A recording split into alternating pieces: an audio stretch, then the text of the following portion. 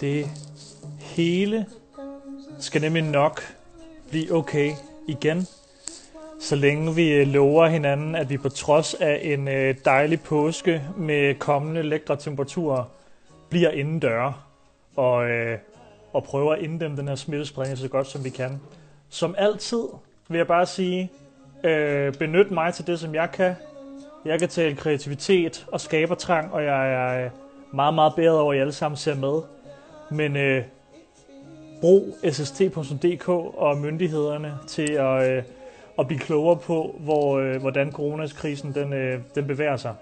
Det er altså ikke sådan nogle steder her, man skal finde det. I skal lytte til, hvad regeringen opfordrer jer til, og så skal vi alle sammen nok være i rigtig gode hænder.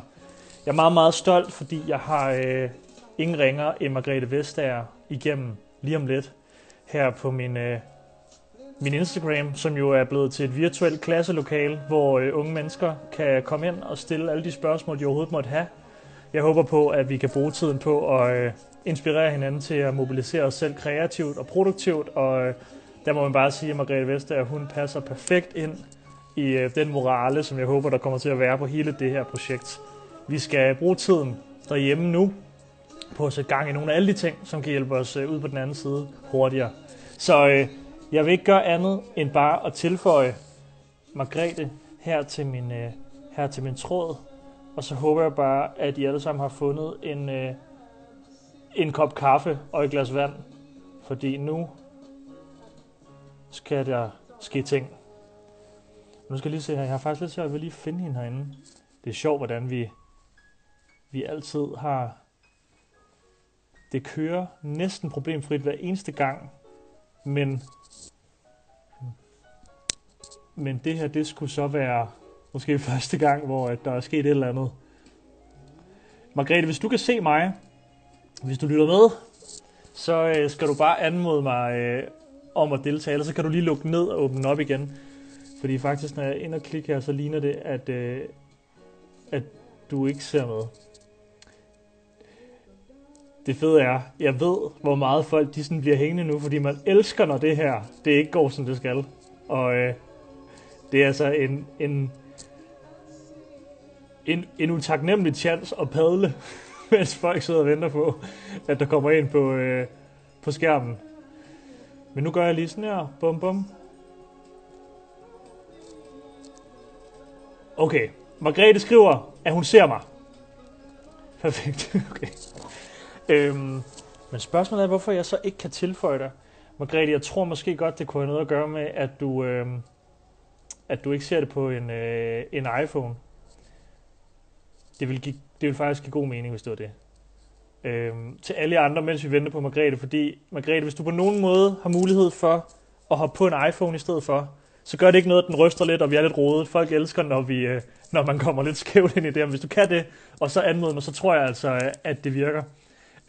Bare lige i mellemtiden, mens jeg lige afventer hendes reaktion på det, så vil I ikke være søde alle sammen og stille de spørgsmål, I måtte have til Margrethe Vestager hernede i kommentartråden, fordi så hiver vi det ind lige om lidt. Det her, det skal jo handle om, hvordan dalen man mobiliserer sig selv så meget, at man kan involvere sig i så mange forskellige projekter, både i Danmark, politisk, i EU, og i virkeligheden holde den der energi og gejst kørende, som det kræver at nå så langt, som Margrethe er kommet. Vi skal også tale om, hvordan man debatterer, hvordan man... Nu har jeg Margrethe, et sekund, jeg har fundet hende. Det hele lykkes nu, send nogle hjerter. Vi skal også tale om politik, vi skal tale om at bruge sin stemme, vi skal tale om at kommunikere, vi skal tale om alt det, som I har lyst til at høre. Og nu virkede det, og jeg tror, hun er på vej igennem nu. Tak fordi I alle sammen har holdt ud. Det er sådan noget, der sker nogle gange. Det sker ikke tit herovre ved os. Nogle gange sker det. Send nogle hjerter til Margrethe, så det er et dejligt rum at træde ind i, når hun kommer lige om lidt. Tak igen, fordi I lod mig padle. Ej, det ser fantastisk ud. Nu virkede det. Jamen, jeg er glad for at se dig. Jamen, i lige måde, og tak fordi du vil være... Tak fordi du vil være med. Jeg vil faktisk lige sige, fordi hvis folk tænker sådan, hvorfor det var da utjekket, at det ikke kunne virke, så er det jo faktisk fordi, at du prøvede at tage det her til lige det næste niveau, og faktisk ville streame det igennem din iPad, så det blev endnu bedre. Men det virkede så ikke. Kunne du høre det? At lyden er virkelig, virkelig dårlig. Jeg tror, vi skal prøve også at logge på en telefon og se, om det vil være meget bedre, men jeg ved ikke, om man kan. Mette? Et øjeblik. Ja, det er fint. Så kan jeg bede alle om imens at blive ved med at sende spørgsmål. Det er altså også en ny verden, det her med at udkomme på Instagram, så det skal være oppe ad bakke nogle gange. Okay, lad os prøve nu, Margrethe. Kan du høre mig? Ja, jeg kan høre dig. Okay, for du går også klart igennem nu. Du falder nemlig ud, og jeg falder lidt ud. Så, jeg kan... Vi prøver. Okay, så vi prøver at se, og så kan det være, at vi skifter til en telefon, hvis det er. Prøv at høre. Tusind tak, fordi du er med, Margrethe. Det betyder helt vildt meget. Jeg har jo sat et lille sådan virtuelt klasselokale op her, hvor man kan komme og bruge tiden, hvis man er gået lidt i stå derhjemme på, og blive klogere på, hvad kan man gøre selv for at få sat gang i nogle af de projekter og drømme og ambitioner, man måske går og har. Og du er jo et enormt godt forbillede på lige præcis det her. Vi kommer tilbage på en telefon, og så bliver det snorlige. Yes! Ved du hvad, jeg padler bare videre. Jeg plukker dig lige ud, så kommer andet igen. Nå. Venner, jeg spiller sgu lige vores soundtrack igen. Måske skulle vi tage Just Like a Woman. Det er jo også med Nina Simone. Nu har vi hørt Here Comes the Sun 100 gange. Så lad os hoppe videre i albummet. Jeg kan sige, at det er udgivet i 1971. Hvis der er nogen, der ved, om det var Beatles eller Nina Simone, der udgav den først, så må I godt skrive det ned i tråden. Vi er blevet lidt i tvivl herinde på kontoret. Magnus Melanco kunne heller ikke svare på det tidligere. Prøv at høre en gang. I dag har vi alt muligt fedt på programmet. Vi skal både tale lige om lidt med Margrethe Vestager, men vi har altså en række af fede medvirkende. Bagefter skal vi tale med Clara, vi skal tale med Michael Bertelsen, Anders Agger, vi skal tale med Emma Holten, vi skal tale med Sara Blædel, vi skal tale med Burhan G, vi skal tale med Thomas Helmi, og så skal vi til sidst snakke med Mads Langer. Og jeg vil bare opfordre alle til, følg den her profil, som jeg sender fra. Ikke fordi jeg skal have mange followers, I kan jo følge af igen, hvis I synes, det bliver kedeligt, men fordi at vi sender her, lige så længe I har lyst til, at vi bliver ved med at sende. Og det er altså bare mit projekt. Der er så ikke nogen, der tjener en krone på det her, eller skal have hjælp til at holde en biks kørende. Det her, det er ene og alene for at inspirere nogle af jer, der sidder og ser med. Og til dem, der tænker, hvorfor sidder Jonas og plaprer nu, 8 minutter inden, så er det altså fordi, at Margrethe Vestager er ved at skifte til en iPhone, så forbindelsen bedre kan komme igennem.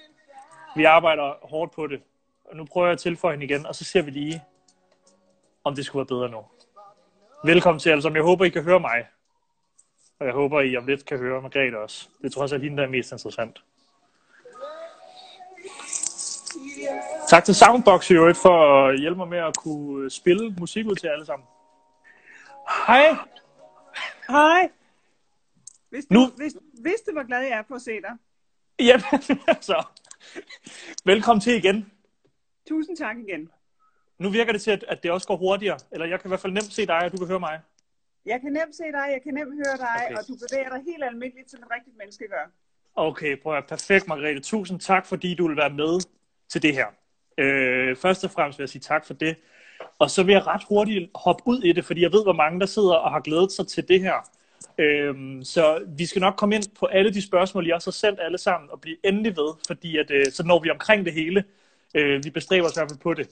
Margrethe, vil du ikke prøve at starte med at tage os lidt med tilbage til den gang, at du var en ung pige dengang jo, og begyndte at finde ud af, at det her med at gå ud og gøre en forskel, og måske virkelig også engagere sig politisk, hvornår begyndte det at være noget, der interesserede dig, og hvad gik du og drømte om og bekymrede dig om dengang i dit liv? Altså det jeg mest bekymrede mig om, det var, at jeg blev altid valgt til sidst, når vi skulle spille dødbold. Fordi jeg har ikke noget boldarv, men det tror jeg var noget af det, der bekymrede mig allermest. Men noget af det, som vi lavede sammen, jeg tror, jeg gik i 5. klasse, og på vores skole, der var der ingenting. Man kunne ikke købe en yoghurt eller en bolle eller noget som helst. Og så fik vi sammen stablet en lille bod på benene, som vi skiftedes til at passe. Så i det store frikvarter, der kunne man købe sådan nogle små rugbrød, eller en yoghurt, eller en juice, eller et eller andet. Og vi havde malet den, og jeg stod selv for en, synes jeg, meget, meget flot giraf i menneskehøjde på den ene side af huset. Og det var sådan meget direkte. Det var en fed fornemmelse at kunne gøre noget sammen, som gjorde en kæmpe forskel for alle dem, der var kommet lidt hurtigt hjemmefra og ikke havde fået måske hverken morgenmad eller fået madpakken med. Ja. Hvordan udviklede det sig så? Jamen, så kom jeg jo ind i elevrådet, og så var jeg jo en af dem der, som sagde, det vil jeg gerne, når der var nogen, der skulle bruges til at gøre et eller andet. Ja. Og så tog det ene det andet. Fordi jeg har altid været optaget af, kan man gøre noget, så det bliver bedre der, hvor man er. Altså jeg tænkte faktisk ikke så meget på politik, da jeg var lille og var ung. Det kom først senere. Jeg har altid været meget optaget af, skal vi lave noget om på den her skole? Skal vi lave noget om på gymnasiet? Skal vi lave noget om på det her universitet, hvor jeg læser? Så det var først, da jeg blev lidt ældre, jeg tænkte, det må da være hele landet, der skal laves noget om på, eller nu hele Europa, der skal laves noget om på.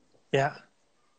Kan du huske, om der var et eller andet i den proces der, som du synes var ekstra fedt? Altså var det også det der med at komme ud og tale for nogen og debattere, eller var det også det der med sådan at bare se noget blive til noget, man har været en del af? Det synes jeg faktisk ikke var super fedt, det der med at komme ud og tale for nogen, slet ikke til at begynde med, fordi jeg er faktisk egentlig ret genert som lille. Om sommeren så havde mine forældre sådan nogle store møder, hvor der skulle serveres kaffe og sådan noget. Så stod min far og min bror, de stod så underholdt gæsterne. Jeg ville meget hellere sørge for, at der var kaffe på bordet, og kagerne kom ind i den rigtige rækkefølge, der var fyldt op med småkager og sådan noget. Jeg kunne meget bedre lide ligesom, at få tingene til at ske, end ligesom at stå der og tale til folk. Det er så kommet mig over siden. Ja. Hvordan var du i skolen, Maria? Fagligt og socialt? Jeg kunne godt lide at gå i skole. Ja. Altså det synes jeg var sjovt. Så jeg arbejdede også meget med det. Lavede mine ting og lavede lektier og engagerede mig i timerne og sådan noget. Sådan en var jeg. Ja. Er du stadigvæk det i dag? Ja, det tror jeg. Et eller andet. Jeg kan godt lide at lave det, jeg laver, så jeg forbereder mig godt og er aktiv med det. Fordi så synes jeg, så giver det mening. Det er trods alt de bedste af døgnets timer. De lyseste, der hvor solen skinner, den bruger man på sit arbejde eller på at gå i skole. Så kan man lige så godt all in. Ja. Jamen, prøv at høre, der er så mange ting, vi kan snakke om. Vi skal prøve at se, hvor meget vi kan nå af alt det her. Og jeg har prøvet at lave en lille plan for nogle ting, jeg synes i hvert fald kunne være interessant at høre dig om. Fordi først og fremmest, så til dem, der ikke lige har læst op på det, jeg blev også nødt til at læse op på det, fordi du har jo virkelig været involveret i mange forskellige områder politisk. For det radikale venstre, politisk leder, økonomi- og indrigsminister, vicestatsminister, undervisningsminister, kirkeminister, og i dag i EU-kommissionen. Hvordan er dit arbejde i dag, Margrethe, i EU-kommissionen anderledes, og er det overhovedet anderledes fra det politiske arbejde, du lavede i Danmark, eller er det nogle af de samme, lokaler, man møder ind i, og det er den samme bagage, man skal have med sig? Altså først og fremmest er jeg jo slet ikke så flot som i Folketinget. Nej. Altså Folketinget er jo super flot. Altså hernede, jeg kan prøve at gå ud, og så kan jeg se, om jeg kan vise jer vores gang. Det må du gerne. Jeg går lige herud og ser, så kan I hvert fald se sådan ligesom bag ved mig. Gud. Altså, det ser ikke særlig spændende ud, vel? Det ligner jo sådan det ligner næsten, det kunne også godt ligne lidt et sygehus i gang der. Folketinget er super, super flot i sammenligning med. Men det andet er, at jeg arbejder jo på engelsk. Ja. Og de første 3 måneder, det var slet ikke gået op for mig, hvor svært det ville være. Men de første 3 måneder, der kunne jeg gik bare hjem i seng. Fordi min hjerne, den skulle simpelthen arbejde i fuldstændig overdrive. Ja. For at kunne arbejde på et andet sprog. Fordi jeg arbejder jo med mennesker fra alle Europas lande. Ja. Altså, selvom Norge ikke er medlem, tror jeg, der er en norsk medarbejder et sted. Selvom Schweiz ikke er medlem, så er der sikkert også en schweizisk medarbejder her eller der. Ja. Så det er mennesker fra hele Europa, fra Bulgarien og Rumænien og Italien og Spanien osv. Ja. Så det er meget, meget anderledes. Og det andet, det er, at det jeg arbejder med, det er jo blandt andet at holde øje med, at der ikke er nogen virksomheder, der snyder os som forbrugere. Ja. Og sætter prisen op, eller giver os dårlig kvalitet, eller laver en aftale med hinanden om, at nu vil de alle sammen sætte priserne op.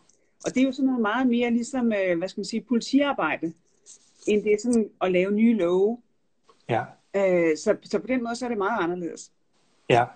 Hvad med selve det der med så, så kan jeg godt forstå, at måden, man skal arbejde med det på, er jo også en del anderledes end det at lave politik i Danmark, men er der alligevel nogle ting, som du lærte i dansk politik, som du har fundet ud af, har været meget vigtige for at kunne gå ind og påtage sig en rolle i EU, som du har nu? Jeg tror slet ikke, jeg kunne gøre det her, hvis ikke jeg havde arbejdet, som jeg har gjort masser af år i dansk politik. Fordi det er jo stadigvæk et spørgsmål om at bringe folk sammen. Ja. Og Europaparlamentet, hvis vi skal have en ny lov, jamen så er det de folkevalgte i Europaparlamentet, ligesom derhjemme, det er de folkevalgte i Folketinget, de skal blive enige. Så det er jo stadigvæk vigtigt at kunne sige, jamen hvis det er det her, vi gerne vil opnå, hvordan gør vi det så? Og så er der nogen, der kommer med en god idé, og andre kommer med en god idé, og så skal man kunne finde et kompromis. Og det er noget af det, man lærer i dansk politik, fordi det bliver man nødt til at gøre nærmest hver evig eneste dag. Ja. Når man så arbejder med repræsentanter, nu var du selv lige inde på det, for så mange forskellige lande, og man arbejder med så store og komplekse projekter også, hvordan begynder man at lære at forstå så mange forskellige kulturelle og menneskelige forskelle, som der også må være på landene, som du arbejder sammen med, og virksomhederne, du arbejder sammen med? Er det noget med sådan noget nysgerrighed og åbenhed og tillid, eller hvad skal man tilegne sig af værdier selv, tror du? Jamen, først og fremmest, så skal man lade være med at være så ironisk, som vi tit er i Danmark. Ja. Altså det synes folk her, det synes de lyder som om, man er lidt væmmelig. Ja. Og det er man jo egentlig også. så det går ikke. Nej. Altså, det spiller overhovedet ikke. Man bliver nødt til ligesom at sige tingene, som de er. Sådan meget mere ligefremt, uden ironi. Og så faktisk også at være mere høflig. Altså at lytte mere til folk, og være mere venlige og imødekommende. Derhjemme viser den meget duk til sagen, hurtigt, klart, come on, spil ikke tiden. Ja. Her, der bliver man nødt til at være sådan mere, fordi man skal jo lytte efter, hvordan gør andre mennesker, så man ikke tager fejl. Og det skal man lære. Folk synes stadigvæk, at jeg er helt utrolig, ligesom to the point og kortfattet og sådan noget, hvor jeg synes, jeg snakker. Ja. Jamen var det i virkeligheden noget, du også lærte helt tilbage, så dengang du startede i skolen med også det der med at ville gøre en forskel og blive nødt til at inkludere folk i sådan at mobilisere noget, både politisk, men også bare den der, altså nogle projekter og sådan noget. Det er vel i virkeligheden ikke sådan, det behøver man vel ikke først at lære og forstå, når man er voksen, sådan nogle ting der. Overhovedet ikke, men jeg tror faktisk, nogle gange skal man lære det igen og igen og igen. Ja. Fordi selvom jeg, som du siger, har lært det fra jeg var helt lille, så skal jeg i virkeligheden blive ved med at lære det, fordi det er sådan ligesom en muskel, man skal blive ved med at træne den. Ja. Ellers så bliver der ikke noget ud af det. Fordi andre mennesker vil jo noget andet. Og hvis man selv synes, man nu har en god idé, jamen så nogle gange så bliver man jo fristet til at tage en konfrontation og sige, ej, min idé er meget bedre end din idé. I stedet for at sige, okay, jeg ved, om vi ikke gerne vil det samme. Vi vil nok gerne opnå det samme, så måske skulle vi finde ud af, at det måske hverken er min idé eller din idé, men noget helt tredje, der gør, at ting kan lade sig gøre. Ja. Jeg synes jo i virkeligheden også, det du siger der, det er også interessant at tale lidt mere om det her med, at du egentlig ikke var så glad for at skulle tale, eller var den, som der stillede dig i front, da du var ung, hvilket du jo virkelig er nu. Og jeg tænker, der sidder mange unge mennesker derude, som jo faktisk har en mening, og har noget, de gerne vil sige, men ikke når til ord, eller man får ikke putt ind i den der debat, eller den der snak, om det er på folkeskoleniveau, eller det er i elevrådet. Kan man på nogen måde træne det der med at kunne optræde bedre for dit vedkommende i taler, eller i debatter, eller i at gå i front? Hvordan har du selv tilegnet dig? Var det bare at hoppe ud i det? Altså, det er altid nemmest at lære ting ved at gøre det. Og man kan jo begynde ligesom bare lige at stikke en tå i vandet, og diskutere ting bare med sine venner. Hvis man egentlig hellere vil se en anden film, end de vil se, så i stedet for bare ligesom at sige, okay, så ser vi den film, I vil se. Så sige, nej, jeg kunne egentlig godt tænke mig at se en anden film. Og så måske sige, okay, så ser vi jeres film den her gang, men så næste gang er vi enige om, at så ser vi den film, som jeg gerne vil se. Det behøver jo ikke at handle om verdensfreden, eller situationen i Mellemøsten, eller et eller andet. Man kan jo sagtens ligesom øve sig i at sige sin mening, også i meget mere sådan hverdagsting. Ja. Margrethe, jeg har læst, at du er datter af 2 sognepræster. Er det rigtigt forstået? Det er rigtigt forstået. Jeg synes, det kunne være interessant, for jeg kommer også fra en lille by, hvor kirken faktisk spillede en stor rolle. Og jeg synes, det kunne være spændende at høre, er der nogle værdier fra det, du har lært der, igennem din forældres arbejde i kirken, som du har brugt i dit arbejde?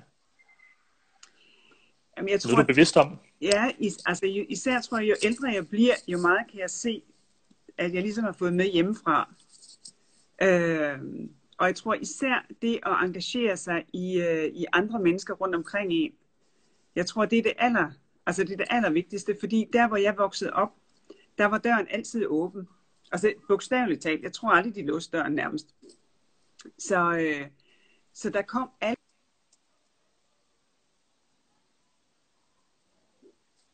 der lige havde fået et barn i løbet af natten, og så skulle de anmelde den fødsel. Andre gange så ringede telefonen sent om aftenen, og så var der en, der måske var ved at dø, som havde brug for, at præsten kom. Så det der med at være åben for alle de ting, som livet bringer, jeg tror, det er noget af det vigtigste, som jeg har fået med hjemme fra dem. Ja. I forhold til den måde, du arbejder på i dag, Margrethe, jeg ved godt, det kan blive enormt komplekst og abstrakt at svare på. Men hvis vi prøver at skære det ned for dem som mig, for sådan som mig, som også synes, det er komplekst at forstå, hvordan man overhovedet arbejder med politik. Hvad består dit arbejdsrum af, når du helt konkret begynder at sætte dig ned og kigge på en løsning, eller et forslag, eller et projekt, som man skal begynde at behandle? Er det bare dig og en bærbar computer, hvor som helst kunne du sidde i virkeligheden, eller har du brug for nogle faste samarbejdspartnere altid, eller hvordan starter sådan noget for dig? Det hele handler om at være sammen og arbejde sammen med andre mennesker. Det er næsten altid det, jeg gør. Ja. I øjeblikket for eksempel, hvor vi er midt i den her coronakrise, der mødes vi sådan et kriseteam hver morgen klokken 9, og så opdaterer vi hinanden, hvem har gjort hvad siden i går, og hvordan skrider arbejdet frem. Og så når det er slut, så samles jeg med mine medarbejdere, og nu er det jo så typisk over video, over Skype, og så snakker vi måske om noget, vi skal have på plads for, at Danmark og Tyskland og Spanien kan hjælpe virksomhederne i det enkelte land. Så senere samles jeg med nogle andre medarbejdere, fordi vi er ikke så glade for, at for eksempel europæiske virksomheder kan blive købt af andre, hvis de nu er svage her på grund af krisen. Så samles jeg med dem. Og så samles jeg måske med en tredje gruppe for at sige, når det her virkelig slemme er over, når om 6 måneder, om 12 måneder, hvordan vil vi så gerne have, at de her ting de bliver håndteret? Og så lægger vi også langsigtede planer. Og så dem, jeg har snakket med, de snakker så med nogle flere, som er de teams, der sidder konkret med det. Ja. Og så på den måde, så kan ting lade sig gøre. Går du så nogle gange rundt et eller andet sted og får en idé og tænker, gud, vi skal da kigge lidt på det her, eller kunne det her ikke være en løsning, og i så fald, hvordan bliver du inspireret til at tænke nye tanker til, hvordan vi for eksempel kan komme lettere igennem en krise som den her? Kan du godt sidde inde på det kontor, du viste billeder af før, og blive inspireret, eller skal du ud og gå en tur, eller en tur til Danmark for det? Jamen nu er mit kontor, det er heldigvis lige knap så træls som resten, jeg viser. Det ser hyggeligt ud derinde. Ja, jeg har lidt billeder og sådan lidt, lidt blomster at gøre godt med. Ja. Jamen selvfølgelig kan jeg gøre det på kontoret, men jeg kan godt lide at komme ud. Altså jeg starter dagen med en gåtur, noget frisk luft, ud og se, hvordan vejret er. Og normalt så rejser jeg jo meget. Jeg tager til konferencer, og jeg har besøgt selvfølgelig alle europæiske lande, alle europæiske parlamenter, snakker med regeringer og virksomheder, græsrodsbevægelser, for at få en fornemmelse af, hvad tænker de? Altså jeg er sådan, der får idéer ved at snakke med andre mennesker. Hvis du sagde, gå ind på dit kontor, du må først komme ud, når du har fået en ny idé, så vil jeg aldrig komme ud. Nej. Altså jeg får en god idé, når jeg snakker med andre mennesker, og tænker, gud, det var da egentlig, det var smart, måske kunne vi, og så kan man rette det lidt til, og så kan man gøre noget mere. Ja. Har du, Margrethe, i dit eget, sådan, hvis man adskiller det at være politisk, strategisk og målrettet, er du også lige så strategisk og målrettet i dit eget arbejdsliv, altså i forhold til, når jeg vil gerne ind i Radikale Venstre, så vil jeg gerne til EU en dag. Er du lige så målrettet i dit eget liv, som du er, når du arbejder politisk? Overhovedet ikke. Fordi det jeg har lært, det er, at når jeg har gjort noget, jeg synes var spændende, så er det fordi, jeg har sagt ja til noget, jeg ikke så komme, som jeg ikke havde tænkt på, eller ikke havde planlagt. Fordi nogle gange så en plan, den kan virke ligesom sådan nogle skyklapper, man sætter på heste. Så kan de ikke se, hvad der foregår ud af åndkrogen, og så bliver de helt stille. Og det er jo ikke meningen, at man skal blive helt stille. Man skal jo kunne se, hvad foregår ud af øjenkrogen, og så sige, det er det der, jeg skal. Så mit arbejdsliv, det er mere præget af, at jeg har sagt sagt ja til de ting, som skete, i stedet for at sige, ej, det er nok svært, og det kan jeg nok ikke. Så har jeg sagt, hvad er det værste, der kan ske? Ja. Typisk så er det værste, der kan ske, det er, at jeg kan blive til grin. At folk synes, man er latterlig, og det kan man da ikke. Men hvis det nu er det værste, der kan ske, så synes jeg godt, man kan kaste sig ud i det. Jeg har gjort det. I de perioder, hvor du så har mødt modgang, her tænker jeg også især i dit arbejdsliv, hvad har du gjort selv for sådan at komme op på hesten igen? Altså det er jo en periode som den her, hvor mange finder ud af, at sådan, nogle ting kan være lidt håbløst, og man kan miste inspiration og gå på modet. Og jeg tænker, du må møde det meget i dit arbejde også, at de der døre, man håbede der åbnede op, de lukker lidt for hurtigt i, eller at ting tager lang tid, og processer er svære at trække i gang. Hvordan holder man motivationen kørende for dig?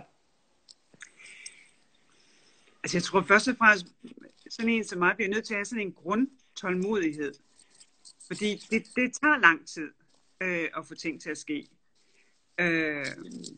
Men altså bare når jeg har haft de her store skattesager for eksempel, så bare få folk til eller virksomheder til at indbetale den skat, vi så har fundet ud af, at de skylder, det tager, så man bliver nødt til at have sådan en grundtålmodighed. Men noget af det, som jeg lærte på et tidspunkt, hvor ting var rigtig svære, der synes mange, at jeg var faktisk komplet latterlig som formand for Radikale Venstre. Det var super svært, du ved. Jeg fik spørgsmål på live tv, om jeg virkelig var den rigtige leder af Radikale Venstre. Så sad jeg en dag på mit kontor på Christiansborg, og så tænkte jeg, egentlig kunne jeg bare rejse mig op og gå min vej. Jeg behøver sådan set ikke at være her. Jeg kan lave noget andet. Jeg kan forsørge mig selv og min familie på en anden måde. Jeg behøver ikke at være her. Og først der kunne jeg sådan virkelig sige, men jeg vil. Det her, det er noget, jeg gerne vil. Fordi det gik op for mig, at jeg ikke skulle. Altså det er jo ikke ligesom, at man har meldt sig til håndbold, og så skal man spille hele sæsonen, fordi kontingentet er betalt. Nej, man kan faktisk godt gå sin vej og sige, nej, jeg vil ikke mere. Men hvis man kan sige nej, så kan man også sige ja. Og det bruger jeg faktisk meget tit, den der meget konkrete erfaring, at hvis man kan gå sin vej, så kan man også vælge at blive. Og det giver den der tålmodighed og sådan, at jeg er grounded i det, jeg laver. Ja. Det synes jeg virkelig er sejt. Jeg kan også se, der popper hjerter op på skærmen. Det er, når folk de synes, det er godt, det man siger. Så kommer der sådan en masse. Det er så hyggeligt. Prøv at høre, Margrethe. Nu kunne jeg godt tænke mig som ung menneske så at høre sådan, når du så begiver dig rundt sammen med de andre EU-lande i særdeleshed, men jo også andre lande. Hvad er den gængse opfattelse? Vi hører altid så meget om de unge i Danmark. Når du kommer ud for landets grænser, hvad er opfattelsen af den danske ungdom så? Eller har du en følelse af det? Jeg tror egentlig, den svarer, hvis folk har en opfattelse af den, så tror jeg, den svarer meget godt til min egen opfattelse, at danske ungdom er fantastisk. Det er jo min generation, der er noget galt med. Altså, vi er meget mere kriminelle og drikker mere, og altså, der er meget galt. Men der er ikke noget galt med ungdommen nu om dagen, tværtimod. Unge er... mange gør virkelig meget ud af deres uddannelse, de er søde ved deres venner. Der er virkelig også mange, der har et samfundssind, som engagerer sig i klimabevægelsen. Det er der virkelig mange, der ser, at det sker i Skandinavien. Så nej, der er virkelig, virkelig meget at bygge på. Altså det er sådan nogen som min generation, der måske kunne trænge til lidt genopdragelse. Nå ja, det ved jeg da ikke. Prøv at høre, hvor er det. Vi kunne snakke om så mange ting, og der kommer også spørgsmål ind, Margrethe, så jeg tror, vi skal hoppe hen til nogle af dem, der har været så søde og spørge i tråden hernede. Der er nogen, der spørger, hvad det allerbedste råd er til at komme langt i politik, og jeg ved, det er jo også et komplekst spørgsmål. Men er der nogle gode ting, man kan nu bruge de næste par uger på, i hvert fald sådan at begynde at tænke lidt over, hvis man nu godt kunne tænke sig at gøre politisk karriere? Jeg tror i hvert fald, at man skal gøre sig klar, at hvis man gerne vil arbejde i politik, så skal det ikke være for karrierens skyld. Fordi man kan ikke planlægge, om vælgerne synes om det, man står for. Og det går op og ned. Så jeg tror, det vigtigste, hvis man vil være aktiv i politik, det er at finde nogle idéer, som man selv tror på, og så finde mennesker, der deler de idéer. Sådan at så man er en del af et fællesskab omkring det. Fordi så er det sjovt, og så bliver det spændende, og så kan man mærke, at det ikke bare er noget, der står på papir, men det er noget, som man gerne vil sammen med nogle andre. Ja. Der bliver også spurgt her, om du godt kunne se dig selv for eksempel gøre kommerciel karriere en dag, eller om du forventer at blive i politik resten af dit liv. Det er nok også, fordi folk er glade for at have dig i politik. Du gør en masse mennesker trygge, men kunne du godt tænke dig at gå en anden vej måske? Nej, altså jeg tror, det er svært. Også fordi, at nu arbejder jeg jo med en del virksomheder, som ligesom ikke gør det, de skal. Altså en del af mit arbejde, det er jo at stikke nogle relativt store bøder ud. Ja. Virksomheder, som ikke gør, som de skal. Ja. Og derfor tror jeg også, at jeg ville synes, det var svært, selvom de allerfleste virksomheder jo selvfølgelig er helt efter bogen. Så tror jeg, det er svært at skifte rolle. Sådan fra at blive ligesom CEO i en stor virksomhed, når jeg har siddet her på den anden side af bordet og været den, som sagt, husk nu, det er kunden, der altid har ret. Det er sådan set derfor virksomheder, de har en rolle at spille. Det er fordi, de har kunder, som dem skal vi behandle på en ordentlig måde. Ja. Tror du er sådan en, det er der også nogen, der spørger om, tror du er sådan en, som Facebook og Google og sådan nogle hader og er bange for? Eller er kemien bedre, end det ser ud til, når man ser det udefra, når de har fået en kæmpe bøde i et af de her store firmaer? Det ved jeg ikke. Jeg tror, de har for travlt til, at det ligesom bliver personligt. Men jeg håber, at de har respekt for det, som jeg repræsenterer, som jo er os.